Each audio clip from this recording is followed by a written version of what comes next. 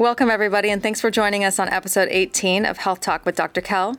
Last week, we started a 4-part series called Inflammation and the Autoimmune Response. We talked about nutritional triggers for inflammation with Dr. Kell and Ted Hahn, a clinical nutritionist. Ted's favorite quote is, "If it doesn't have fins, feathers, fur, or grow out of the earth, don't eat it." A good place to start is to cut down on hard alcohols and sugars, which cause an inflammatory response in the body.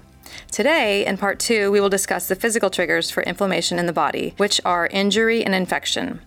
Injury is an act that damages or hurts. Examples of injury are abrasions, lacerations, hematomas, broken bones, joint dislocations, sprains, strains, and burns. Most of us have had an injury at some point in our life, whether it was an acute one, which resulted from a single traumatic event such as a car accident or a sports injury, or an overuse injury, which was subtle and occurred over time, like many athletes are experiencing in midlife. Infection occurs when another organism enters your body and causes disease. The organisms that cause infections can include things like viruses, bacteria, fungi, and parasites. If you're living and breathing, you have dealt with an infection in your life. Your immune system is built to recognize and kill all invaders.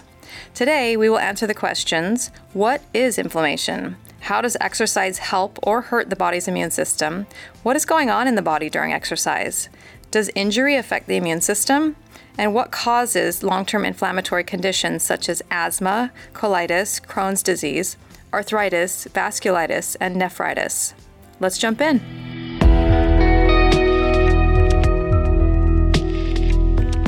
Welcome to episode 18 of Health Talk with Dr. Kell. I'm Nikki Sterner, and today we are joined by Dr. Kell and Eric, our producer. Whoop, whoop.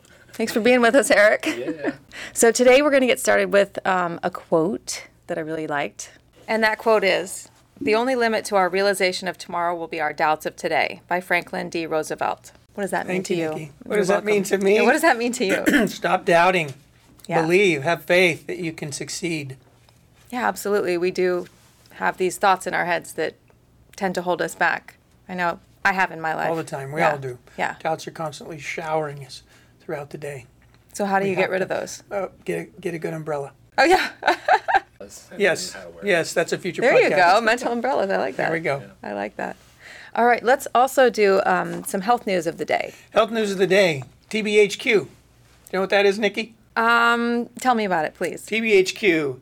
Tert butyl hydroquinone. Did you want to say that? That's what I was going to say. Tert butyl hydroquinone. Nobody knows what that means. It's been in the news. Been in the news lately, and it's a concern with immunity because we're talking about immunity today, right? Yes. And inflammation. So that's the topic of the day. But I wanted to talk a little bit about this article from the Environmental Working Group recently. And this has been in the news, so maybe our listeners have heard this as well. Since COVID is such a big deal, we're all concerned about the function of our immune system. And here they say a food preservative used to prolong the shelf life of Pop-Tarts, Rice Krispie treats, Cheez-Its, and almost 1,250 other popular processed foods may harm the immune system, according to a new peer-reviewed study by the Environmental Working Group. So it is a concern. And the other concern, the BTHQ is a part of a family of polyfluoroalkyl substances, or referred to as PFAS, PFASS. And these substances are in packaging products all over the place. Many foods are. BTHQ specifically is a preservative put in foods to help prolong the life of foods. These other things, many of the PFAS are used in packaging, and they also have been shown to compromise the immune system, or at least reduce its ability to function. So what's it doing to your immune system to prevent it from doing its thing? The process of when something happens. So a pathogen enters your body, or, your immune system actually reacts. If a pathogen just breaks the skin, gets through the skin, you'll have an immune response. And you get injured, you'll have an immune response. And in that process, you have the T cells and B cells coming from the bone marrow, typically the long bones of the legs, going up to the thymus, and that's where the T cells specifically are changed. That process slows down, becomes inhibited. It doesn't react as quickly when these substances are flowing through your bloodstream. It's also found, there's studies, let's see here, let me read a couple of things. Wait. So it slows down your body's ability to go and attack? for that process to take place, because what happens is those B cells and T cells, the B cells come out of your bones, they go all around your body and start fighting the whatever's coming in. Your T cells are changed in your thymus gland to specific jobs. Some of them are turned into what they do. And we talked about this last week. Ted went into it in detail, so I don't want to go too much into detail again. But in that process, certain substances in our body affect it, slow it down, or there's several steps that take place in different substances created in the body to help fight infection and injury and heal injury.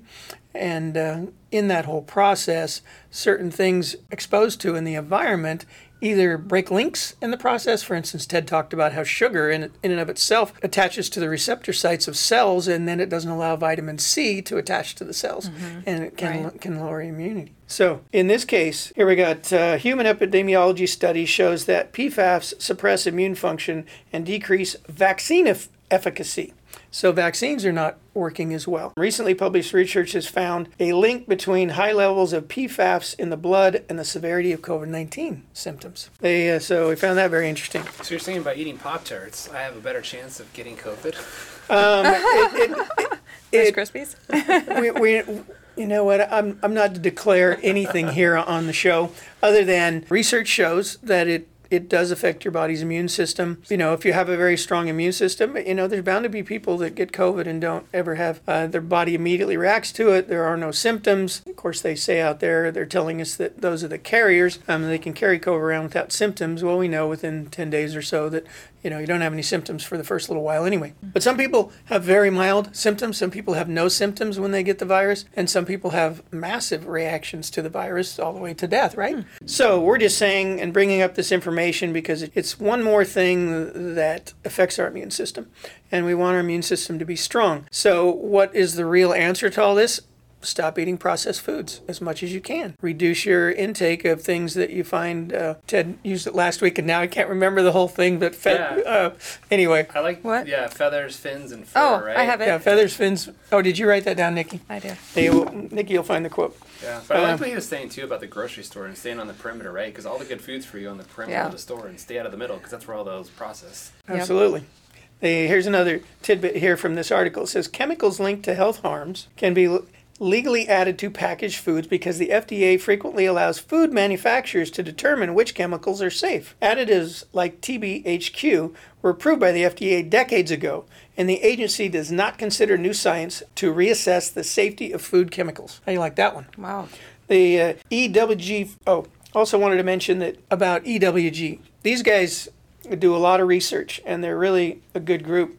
And EWG Food Scores database helps consumers find products made with healthier alternatives. And our Healthy Living apps allow shoppers to scan products while in stores to choose a better option. So you want to go to EWG. They provide all kinds of information and good for consumer resources. So we'll find a link on our website for that as well. So they have an app that you can basically scan the product and find out what's in it. Yeah, pretty cool. I've used it before. Oh, you have? Uh-huh. Okay. They also have it for like cosmetic products and toiletries, that sort of thing. Yeah. Yep. Yeah. Very Great. good. Very good. That's what I wanted to bring up about that article. Do you guys have any questions about that? You could do a whole podcast about this. We could. Yeah. Makes me rethink some of my Christmas presents to my kids. You know, the big Rice Krispie bar. That's probably not a good one. one of the reasons they use these substances is because it makes them slipperier. So when they're packaging something, they can move across, reduces friction. The other reason is it preserves things in the foods, and it also creates a leak-proof barrier. So they'll often put it inside, put it on things like paper, like wax paper, things like that. Your wax paper at home could have some of these substances on it, and you don't know. So make sure you're getting the good stuff. I'm sure the app from EWG will probably tell you if you scan the wax paper product in your grocery store. Don't eat the paper. Don't let your babies Don't eat it. eat the paper. You know they love the packaging. We all think that, it's just paper. No big deal. Well, now we know. All right, so let's go into today's topic, which is exercise and injury, immunity and inflammation in the body. So I'm excited to get into that with you because I think a lot of us tend to have pain throughout our body and we're wondering why. Inflammation may be causing it. Yes. Sounds like. Most of the time in your body, if you feel pain, it's because pressure has been applied to the pain nerve pain receptors, and that pressure is typically caused by inflammation. And what is inflammation? Like, for instance, you can pinch yourself or poke yourself and you go, ow. That's because you've just activated the pressure sensors in your nerves. And so if something swells up, a lot of fluid goes to an area, you'll feel more pain. Reduce the pain, get rid of the inflammation. So inflammation is just a response? Well, let me read this definition. I like this definition of inflammation here. It says, inflammation is the body's normal response to injuries or infections. You may often hear the words infection and inflammation together, but they mean very different things. Infection refers to the invasion and multiplication of a pathogen within the body, while inflammation is the body's protective response against infection. Inflammation is a complex process involving various types of immune cells, clotting proteins, and signaling molecules, all of which change over time. Yeah, so like when my son broke his wrist, swelled up because of all those things flowing to the site of injury. Is what you're saying? Yes, the response, the initial response to the body, whether a pathogen enters the body or you get an injury, is very similar. The body recognizes innately that after an injury or if a pathogen enters, that it needs to go do something. So when a pathogen enters your body, whether it's bacteria, virus, fungus, as they attach to the cells, the cells begin to die or they get altered. And so what the body's immune response does is it goes, if there's an infection occurring, it goes to counter the infection, recognize what that pathogen is, put a marker on it, and then send in the little ninja warriors to kill it. And then it will also start breaking down the injured cells or the dead cells. So in case of an injury, all that's going on to the injury as well, because you're not getting the antigen effect, or you don't need the ninja warriors necessarily immediately unless that injury leads to an infection, which is not uncommon if it's a broken wound or an open wound. But if it's not an open wound and it's internally, it's not associated with a pathogen. It's just damage that the body has to heal. So it follows a similar process, doesn't create all the same things in the process as it would if you had a pathogen enter you, but they are very similar in the process of creating the T cells and the B cells, the white blood cells as they leave the bone marrow. All that is basically that inflammation response is a beginning of the process, whether you're infected by a pathogen or injured. Make sense? So Nikki brought up breaking a bone, and obviously your arm's going to swell up trying to figure out what's going on there. If I strain a muscle in my back working out or twist my ankle or something like that, is it the same concept where it's coming in there to try to fight that and heal your body? Yes, and that's an interesting point. Today, a lot of times in sports, professional sports especially, they discovered the quicker they can get the inflammation out of there, the quicker they can get the athlete back performing whatever it is they do. That's why you're going to ice it immediately, right? Right. That's the ice bath. We ice. One of the things they found by not doing anything is that inflammation cycle. Sometimes the body doesn't reach its shutoff point properly. T cell suppressors are what shut that system off. And a normal healthy human being should go through the process after an injury, because the body is going through a process of healing and fixing the area that's injured. You shut that process down and now it doesn't heal correctly. But if you're somebody like athletes, for instance, they're injuring themselves all the time. Their system's working on overdrive all the time. They tend to, especially professional athletes, at least most of them try to eat in a healthy way, although maybe their first years when I'm an athlete and go out partying all the time isn't so good. We hear all those stories, right? The point is that the initial phase of inflammation is very important and very important to the healing process. You don't want to immediately shut it down. The reason we throw ice on it, the reason we do deep tissue work to get the inflammation out of there is because what we talked about a few minutes ago. You get rid of the inflammation, the pain goes away. So guess what happens to an athlete when his pain? You get rid of that pain really quick because you flush that inflammation out of there fast. Now what? You go back to working out. You go back working out on something that isn't healed completely. Especially with professional athletes, they're all about winning the game. And so they want to get that guy out there winning the game, and then if they can get the pain gone now, even if they're going out there injuring themselves maybe even a little more, but if they can get out there and they're not hurting, they can still do all the stuff they're supposed to be doing, and that's why they get paid the big bucks, right? Yeah. Sacrifice the player to win the game, right? Right, and so that one game really matters, and so if that wins that game, so they're I don't totally understand the psychology behind all of it, but obviously part of it is they figure they can then rehab the person after the game's over and work through it that way. So you're saying if I do get injured, wait for the inflammation to come in, subside, and then ice a day later that night? Well, when you go to a trainer or to a physical therapist, even a chiropractor, after an injury, they're going to tell you to put ice on it. That's just the standard, okay? Because it reduces pain. Its actual physiological effect is probably not as beneficial as you might think. But yeah, if you're finding that within the first 24 to 48 hours, if you want to follow the process and deal with the pain, which most of us don't because we're all kind of wimpy. Do I ice after an injury? Yeah, I admit it. I try to avoid taking anti-inflammatories, but hey, if you can't stand it, you do what you got to do. Pain, they say, is one of the most significant things that we will pay anything to get rid of. Yeah. In fact, there was times where years and years and years ago, they'd go in and cut those nerves that were feeding the pain fibers of people with chronic pain, only to discover it was pretty difficult to just hit the pain fibers. I was thinking, wow, that might be kind of cool. But it didn't work, huh? And the day may come where science goes on to a point to where, what are we doing with analgesics and different drugs and things that's inhibiting those pain fibers?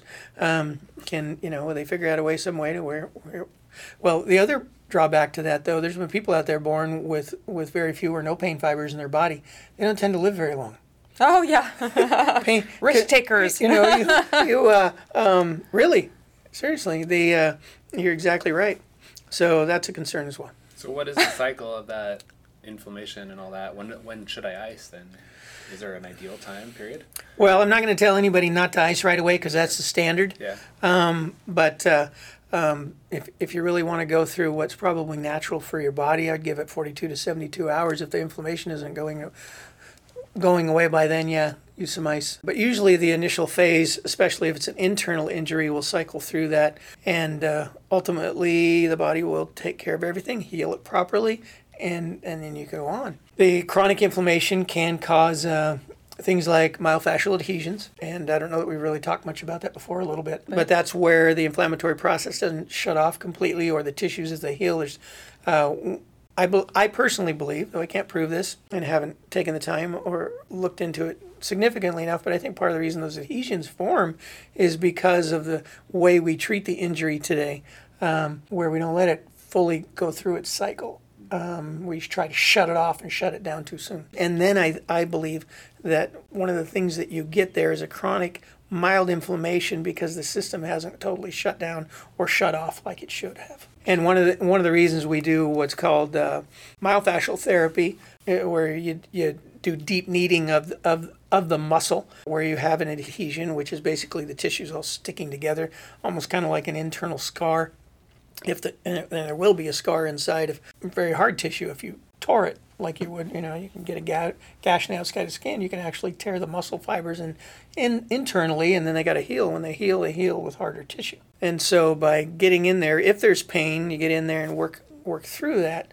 And it's not very fun therapy, though we have tools and devices today that reduce the pain that used to exist when you were doing those forms of therapy, that break up those adhesions and also stop that chronic inflammatory process from going on. So we're talking about physical triggers for inflammation, and we've talked about injury. Let's talk about exercise. How does exercise help or hurt the body's immune system and the response? Big thought for many people. The research shows that 20, 30 minutes of mild to moderate exercise today is very good for the immune system. One of the things that occur when you begin to exercise is it actually causes an increased production in the white blood cell count within the first 90 minutes or so to 3 hours after you finish exercising like that. You'll maintain those levels. And what's interesting is you've increased your blood flow throughout the body. So now all those little immune fighters are spread out throughout the body and sitting there waiting. For instance, you think of innate benefit. Let's say I go out and exercise. What am I saying to my body internally when I begin exercising? When the heart starts pumping faster, the blood starts flowing throughout the body, I'm kind of giving my body a warning, because when do injuries most often occur? When you're doing that. So physical. It's the body's preparing for a potential injury or a entry of a pathogen. So and that's innately why it does that. And so those little bug and injury fighters are spread out throughout your body for about 3 hours after exercise ends. It is very important to your immune system to have a daily form of exercise. And again, it's recommended through research 20 to 30 minutes a day. I would say 5-6 days max. You do need a break. You do need to rest here and there in between. So is there such a thing as too much exercise? Well, we had Gina, Running with Gina. She was on the show a few episodes ago, and we kind of talked about that a little bit. Gina mentioned that she's feeling sick. She'll go out and run. I don't recommend that. We didn't tell her that during the podcast, but it depended on the illness too. If you've got stomach issues, she's not saying go out and run. Right. But if you're feeling a little sick, like maybe a little nauseous, or you think you're coming down with a bug, it's not an uncommon thing. And they do claim, runners claim that they can feel better. So I suppose if you're just getting a sense of I'm not feeling just quite right, maybe going out and doing some light exercise might not be a bad idea, because it does trigger your immune response. So from that perspective, I could see where it could be beneficial if you get it right in the beginning stages. But if you're like been laying in bed and you're like, I got to get up and run because I have been laying in this bed for 2-3 days, I don't recommend it at that point. If you're on week 2 of COVID, maybe don't go run a marathon. Yes. I always go back to Jack LaLanne. That's what killed him. He went out and he was feeling sick and would not, and had his was more severe. He had pneumonia, but he still went out and did his normal routine, and that was just too much for his heart. Comes back to use common sense. But I wanted to compare, since we mentioned Gina, marathon runners.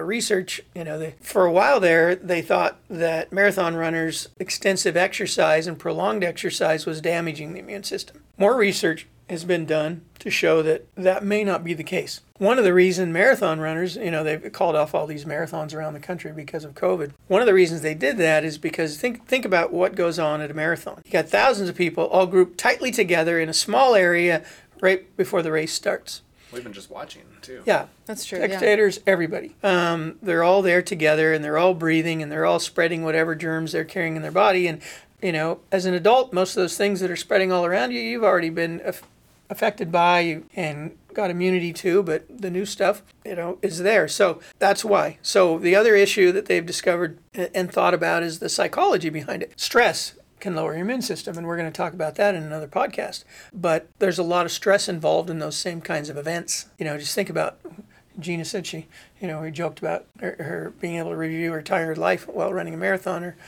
things like that. She reviews her life as she's running to kind of pass the time, just something to do. Yeah, she said that's the biggest problem with running a marathon. Typically, is it's kind of a boring activity, and your brain is free to think, while you're running, because your body's just automatically going through the motions, and it can be very boring. And so she recommends people come up with things to think about or go through, pass the time.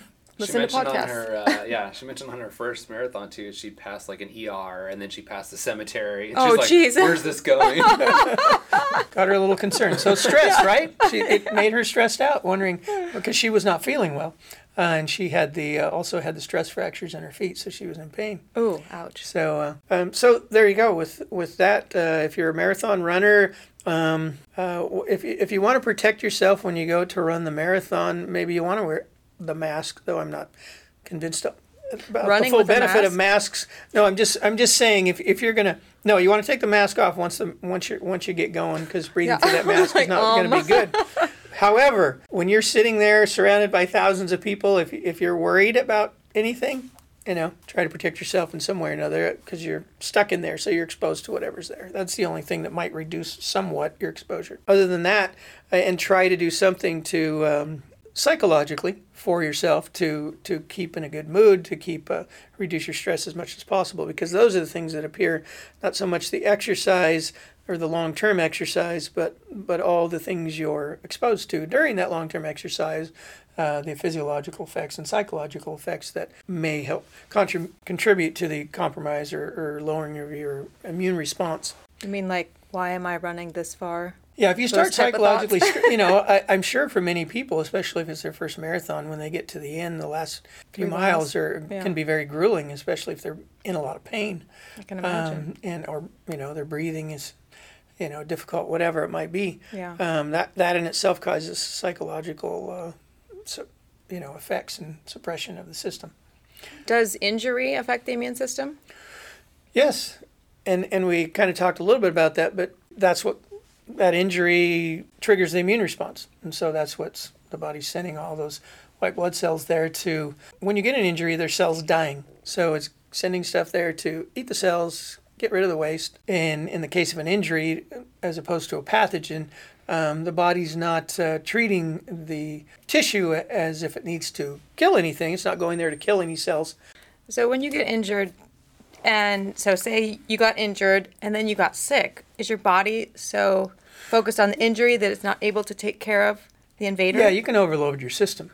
That's an overload. And that's a concern, I think, of the marathon runner, too, is overloading the system. When someone becomes really affected toward the end of the race and exhausted, then they're exhausted because they've depleted their energy stores, not so much that they've affected the function of the white blood cells, but the fact that they're weaker, the system becomes weaker, the organs are depleted too of their nutrients and all that, then all of a sudden, yes, they become, I would say, more susceptible to any pathogens that might enter the body.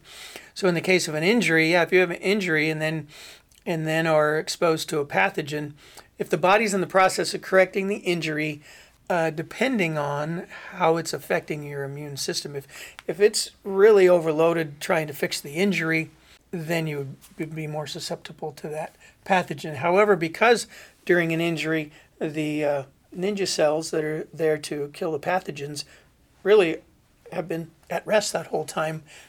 Now they get to go to work. So they're there and fresh, ready to go. It just really depends.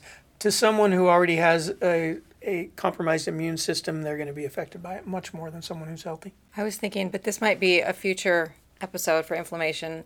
Where does stress fall in there? Because somebody who's like working a lot and stressed out, and then all of a sudden, bam, they come down with this really, Well, it is tied to the physical virus because emotions affect all the processes in the body. And if the emotions are good, they actually benefit the function of the body.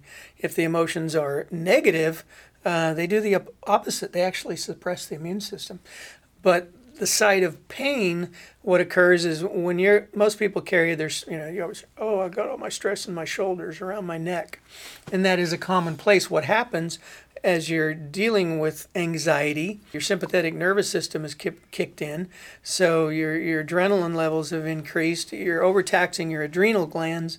And you get muscle spasm occurring. During that spasm causes inflammation, twitching in the eye. I get that. Yes. I know what you're talking about. Yes. Ding, ding, And twitching in the eye is a common one with people who are too stressed out. And so those muscles become activated, the nervous system, everything is activated, and so that draws more fluid to an area and does cause swelling in the area. Chronic swelling in the trapezius muscles of the shoulder is very common to someone who's stressed out a lot, and the paraspinal muscles of the neck. So what about long-term chronic inflammatory conditions such as asthma, colitis? Yeah, see, the chronic inflammation, we've been talking about acute inflammation so far. Chronic inflammation is, and acute inflammation is when it... Short-term.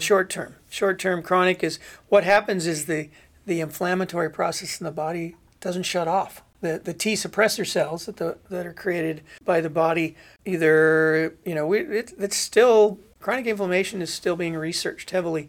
They've come up with a lot of drugs that alter symptoms, but nothing that really works to the sense where it boosts the body's T cell function to shut down the process. So only guessing here, a conclusion to all the things I've read is that as that process takes place, something's inhibiting the T cells. Not only does it not shut down, it is amplified. So now it treats certain parts of your own body as foreign substances and tries to destroy them. So basically, it's like, for instance, when you get a pathogen in your body, the white blood cells, they go at work, and a certain part of those white blood cells recognize the antigen or the pathogen, and they put a marker on it. So then the killer T cells, the little ninja cells, can recognize, hey, destroy that. So in the case of your immune system or some of these autoimmune diseases, the what's happening is the system is actually putting markers on healthy cells, and then the little ninja guys are coming around and start killing the good cells. Are you talking about autoimmune? Yes.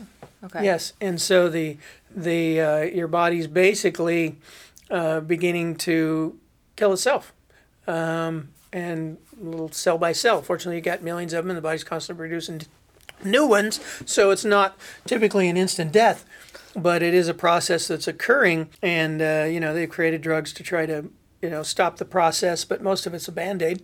Do you honestly believe that the body is attacking itself, or do you think that there's something in there that it's attacking? Well, it is attacking itself. It is. That's a good question, though. Is there something hidden in there they're not recognized? Is it still present? Right. I don't know why it couldn't be a possibility, but something's causing the system to not shut off, and other things are causing the system to be amplified. In the case of a myofascial adhesion, it's a case of not fully shutting down, but it's in a mild state. In the case of diseases like, as you know, we can talk about some Crohn's disease, arthritis, nephritis. Those are things diseases where the system not only doesn't shut down, it's now amplified. Yeah. The natural solution to an autoimmune problem, and one of the reasons I believe that autoimmune problems begin and continue, is because your body's unhealthy. The system's not working like it should. You've altered it because you've been eating poorly for years, or you've been exposed to environmental toxins. Something has trashed your system and made it weak, and so now when it's trying to function, it kicks into a state of dysfunction.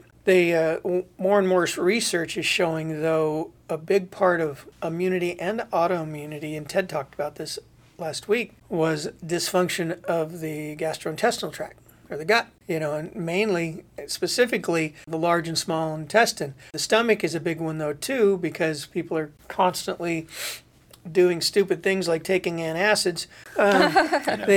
Apologize. I apologize. Right now. You're not stupid. You're just doing what you've been told to do. That's right. And you find some benefit from it because it does reduce stomach acid and the burning does go down, but it actually long term is damaging your system even more. The answers to correcting your gut acid is one of the reasons you have the reflux and the problems you do is because your body is not it's not producing the acid properly. The function of the cells in your stomach that produce the acids are dysfunctioning. You're not getting enough acid, which that means you're not digesting your food quickly enough, which means it sits in your stomach longer than it should, which means then you burp it up and you get acid reflux and burning in your throat or pain in your stomach.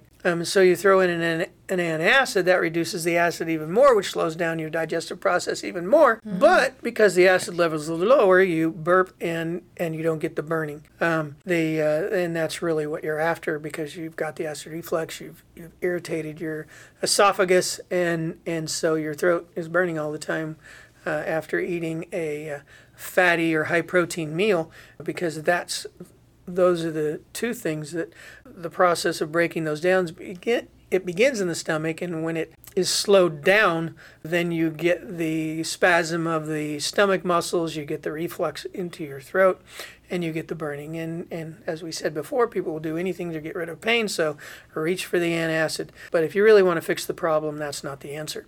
The answer is to eat healthy, get rid of the processed foods in your diet, don't eat heavy fat and protein meals, a lot of it at once, and as you heal yourself through proper eating, that whole process begins to heal as well. There are a lot of natural supplements out there that help increase the stomach acid in your stomach, which speeds up the digestive process in your stomach and moves the food out faster. We dispense those to patients all the time and have great success with that. Go ahead. I was just going to say, is that the Zypan? Zypan is one of those, by standard process. Go ahead. I was going to say, this is really interesting. So I have somebody in my life, I'm not going to mention who they are because they might listen to this someday and I don't want them to be embarrassed, but they have been overweight for most of their life, and they're on all these trending diets, South Beach diet, Atkins diet, keto diets, and they're always trying to lose weight and eat all these interesting ways. And you describe this, they've had all those problems. They have tons of indigestion problems. They have tons of acid buildup, and they're taking all these Tums and things like that to try to get rid of that pain. just they're not on a natural path to try to heal this stuff, so they go see doctors, and doctors are prescribing all these crazy things for them, and it's just... Well, no, Eric, now don't put down the doctors. Sorry.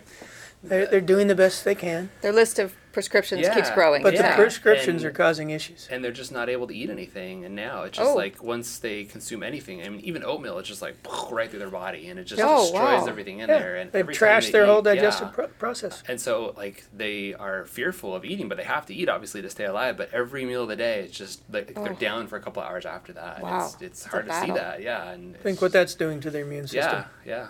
I mean, they're in their mid-30s, and Oh. this is what they're going through right now. Yeah, That's most stressful. people, it's funny. They say only about 50% of the population will go see a chiropractic doctor or a nutritionist or acupuncturist. All the alternative healthcare people, naturopaths, etc.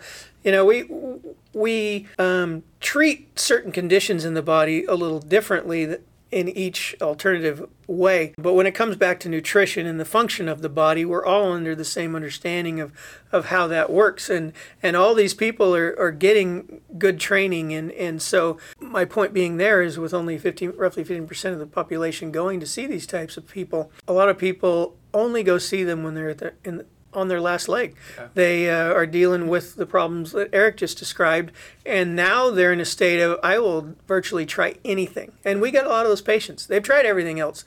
Didn't work for them. So now they're here in our office, and I'd say 90+% we get good success with. There are people that, I hate to say it, sometimes people reach a point of such extreme illness, they're beyond help. Yeah. Their gastrointestinal tract is so damaged, it's tough to fix. So if you're having problems, get in and see somebody now. Don't wait until you're so sick that Your maybe last you can't. resort, yeah. But even I remember hearing a story years ago about a woman who she had small intestine issues, and even to the point to where a small part of her intestine got sick and died. So the doctors went in and cut out that section, and literally over the next 10 years until she died, they kept taking pieces of her intestine out because it kept dying, and she never got to a point. Finally, she came or went to someone who could help her nutritionally, but by then, though everything that was done helped them improve, ultimately the system collapsed. And I don't remember exactly what the official diagnosis was, but she had reached a state where she wasn't, that small intestine is where all those little micronutrients are entering your body and then going into the liver, through the liver, and then out to the rest of your system through the bloodstream. And she wasn't able to absorb, and that's the other issue too. A lot of people don't understand when they decide to make a change and go on a new diet, a new program, and try to get healthy. It takes a while. It can take, really 3 to 6 months to. A lot of people feel better fairly quickly within, sometimes within 2-3 days they notice a difference. But a real change in actual function of your internal systems takes a long time. As you're eating better, you're restoring your good flora in your gut, and that's so important in your immune system. If your gut is overloaded with bad microbes, then it affects your immune system to the point, because that creates chronic inflammation in the system. So now what you've done is you kicked in your immune system to run all the time, and it's overloaded. Which then makes you more susceptible to catching bugs and also recovering from an injury, because your system is, if your intestinal tract is in a chronic state of inflammation, that's one of the reasons why your immune system doesn't shut down. Because, for instance, let's say on your arm, let's say I cut my arm today, put a little cut on my arm, and then it started healing, and then I cut myself again in another spot, and then it started healing, cut it myself in another spot. It started healing. All of a sudden, I got several things happening at once, and it's harder for the body to deal with it. So anyway, Overloaded. It's so important that you keep that health process going, restore your normal flora, keep things healthy in your gut, and the rest of it, and keep putting in the healthy stuff. The rest of it will work normally.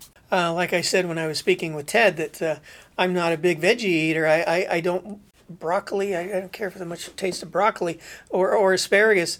I like carrots and celery and lettuce and tomatoes and cucumbers and those kinds of things. But there's certain things I don't really care for that have good nutrients in them. So I get them through my supplements. But I like that because you don't have to eat everything. You can supplement. Yeah, it is still more survive. expensive. Yeah. It is more expensive. But yeah, you can do that. But again, just because you're eating those supplements doesn't mean you can go out and eat all the crap. Although I like when you consider 7 days in a week, I like the rule of if you gotta have some junk in your diet, and for most of us we do.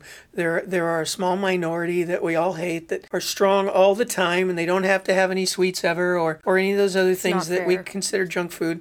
I would recommend to people, if you're a little bit like me, and I kind of follow this in my own way, and maybe it doesn't give me optimum health. When you consider the ideas of good, better, and best, I'd say it's the better one. It's not the best way, but it's the better way. And then you got the good way, which is a little less. But you got 7 days in a week. I would say 5 out of those 7 days, focus on eating healthy.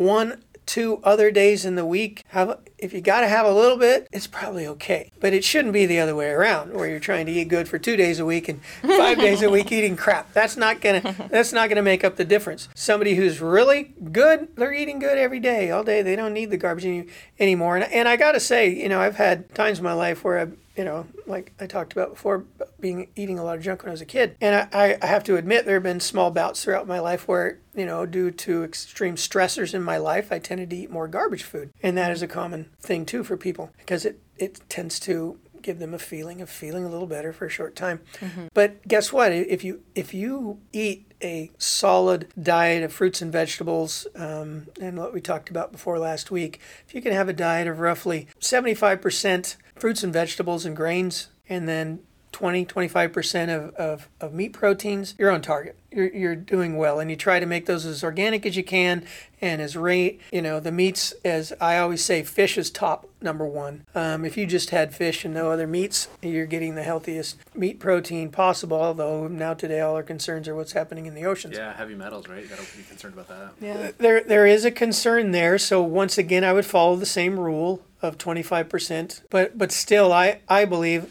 they do lots of testing and studying of the content of the heavy metals in the fish. Again, they say the mercury, for instance, that is found in tuna, which is the number one issue because it's a neurological problem that can really affect your immune system if you get an overabundance of mercury in you. If you eat a lot of tuna all the time, and that's 80% of your diet, or other types of fish, then be concerned. But I wouldn't eat farm raised. Not just because of the way they feed them and their lack of, they're corralled. What do they feed them? Farm-raised tuna? Farm-raised fish. Okay.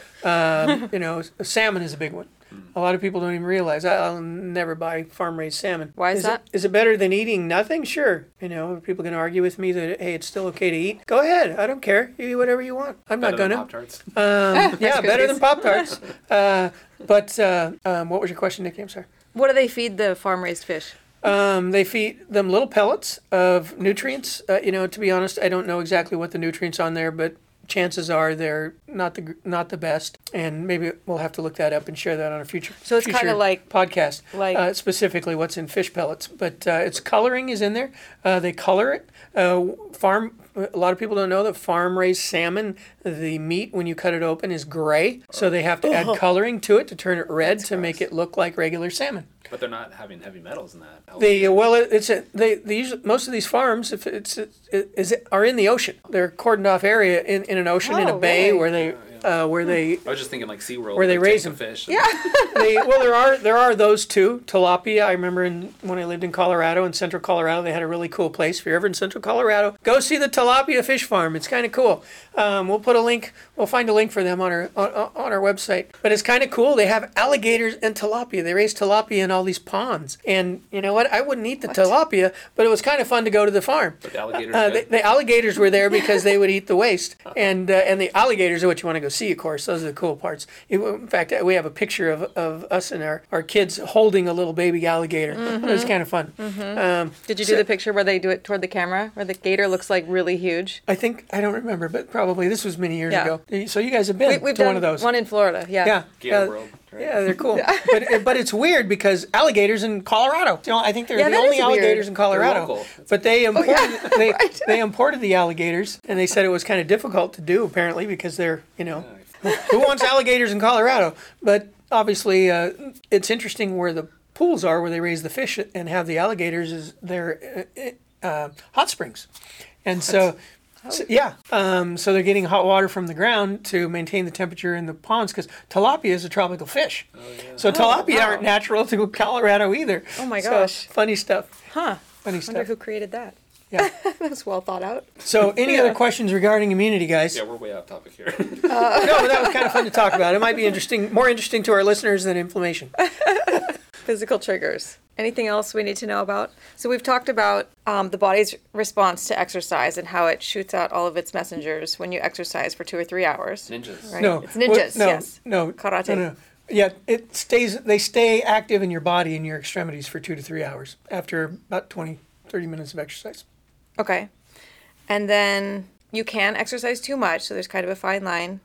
Yeah, you don't want to weaken yourself so that you're so tired and weak after a workout. That's the time that your system is its weakest. So if you're going to go, like the bodybuilders go, and they I remember listening to Arnold Schwarzenegger once who mentioned how after a workout, doing a leg workout, that it was hilarious to watch him bicycle home because he had no strength left in his legs. So that actually, though, you're reaching a point to where you're now a little more susceptible if you're exposed to a pathogen because your system is in overload already because the white blood cells are already extremely active trying to heal that area where you've gotten micro tears throughout the muscles after workout. So let me ask you this. So let's just talk middle of the road. If you have somebody who works out 3 or 4 times a week, what's kind of an average workout time for them? Obviously, 4 or 5 hours in the gym is way too much. 10 minutes probably not Well, enough. for me, I have to admit I put on a few pounds and not been in the gym since COVID started. In fact, it was funny.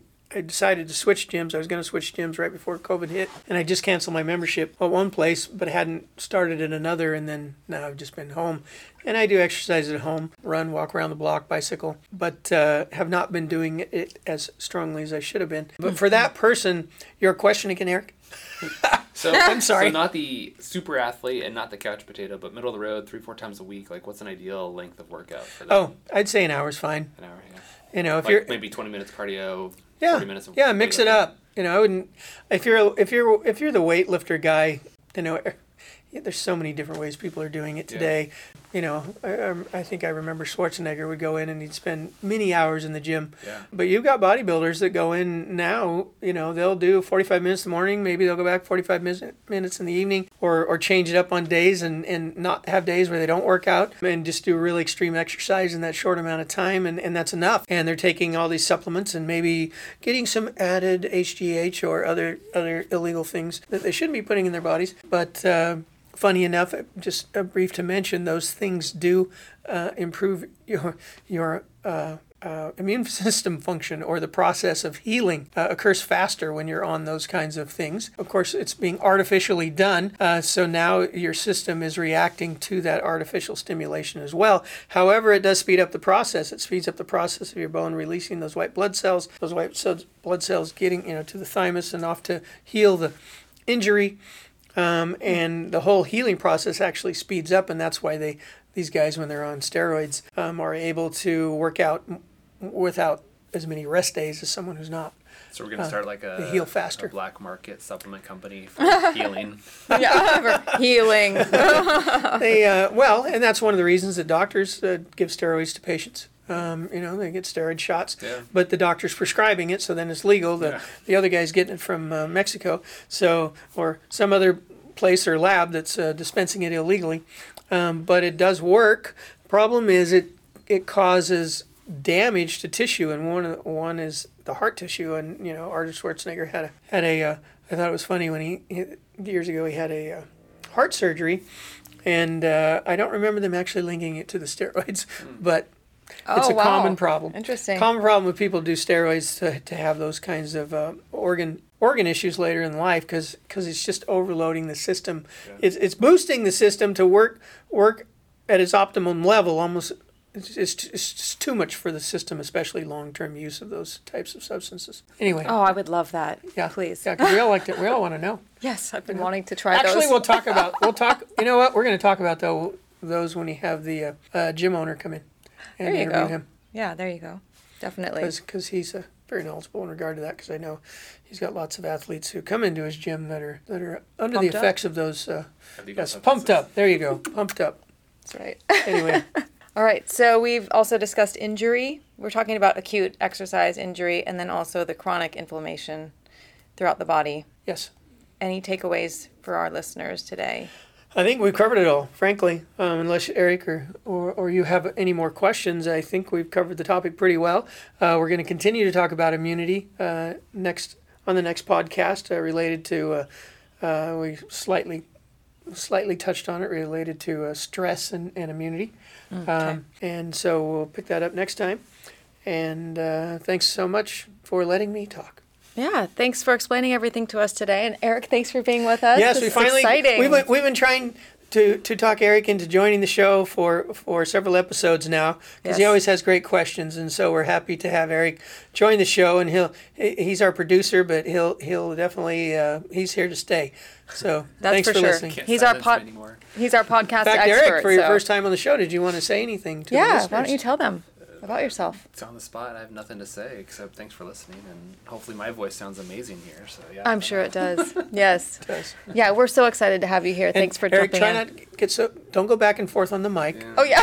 You know, he's as a producer, he's constantly telling us things we need to do to sound better and perform better. We're serious here. I'm Can I sorry, play that the wasn't the producer right word. next week? Although Nikki's a performer, right? Nikki. People don't know she's an actress. Oh, I'm well known. They, Just look me up. You can find her on Facebook. Yeah, Nikki Sterner. Totally. I'm sure you already know me, though. But she is, as far as we're concerned, she is a celebrity, and becoming more so every day with this podcast. That's right. In my mind. Yep. Yes, we're all legends in our own mind. Legends in our own mind. Yes, and that's where it should be. Yeah. That's right. It Now, all if you- starts there. If you can't believe you're a Positive. legend in your own mind, how do you expect to become a legend to millions? That's right. What's it say? If you believe it, you can achieve it, right? That's right. Goes That's back right. to.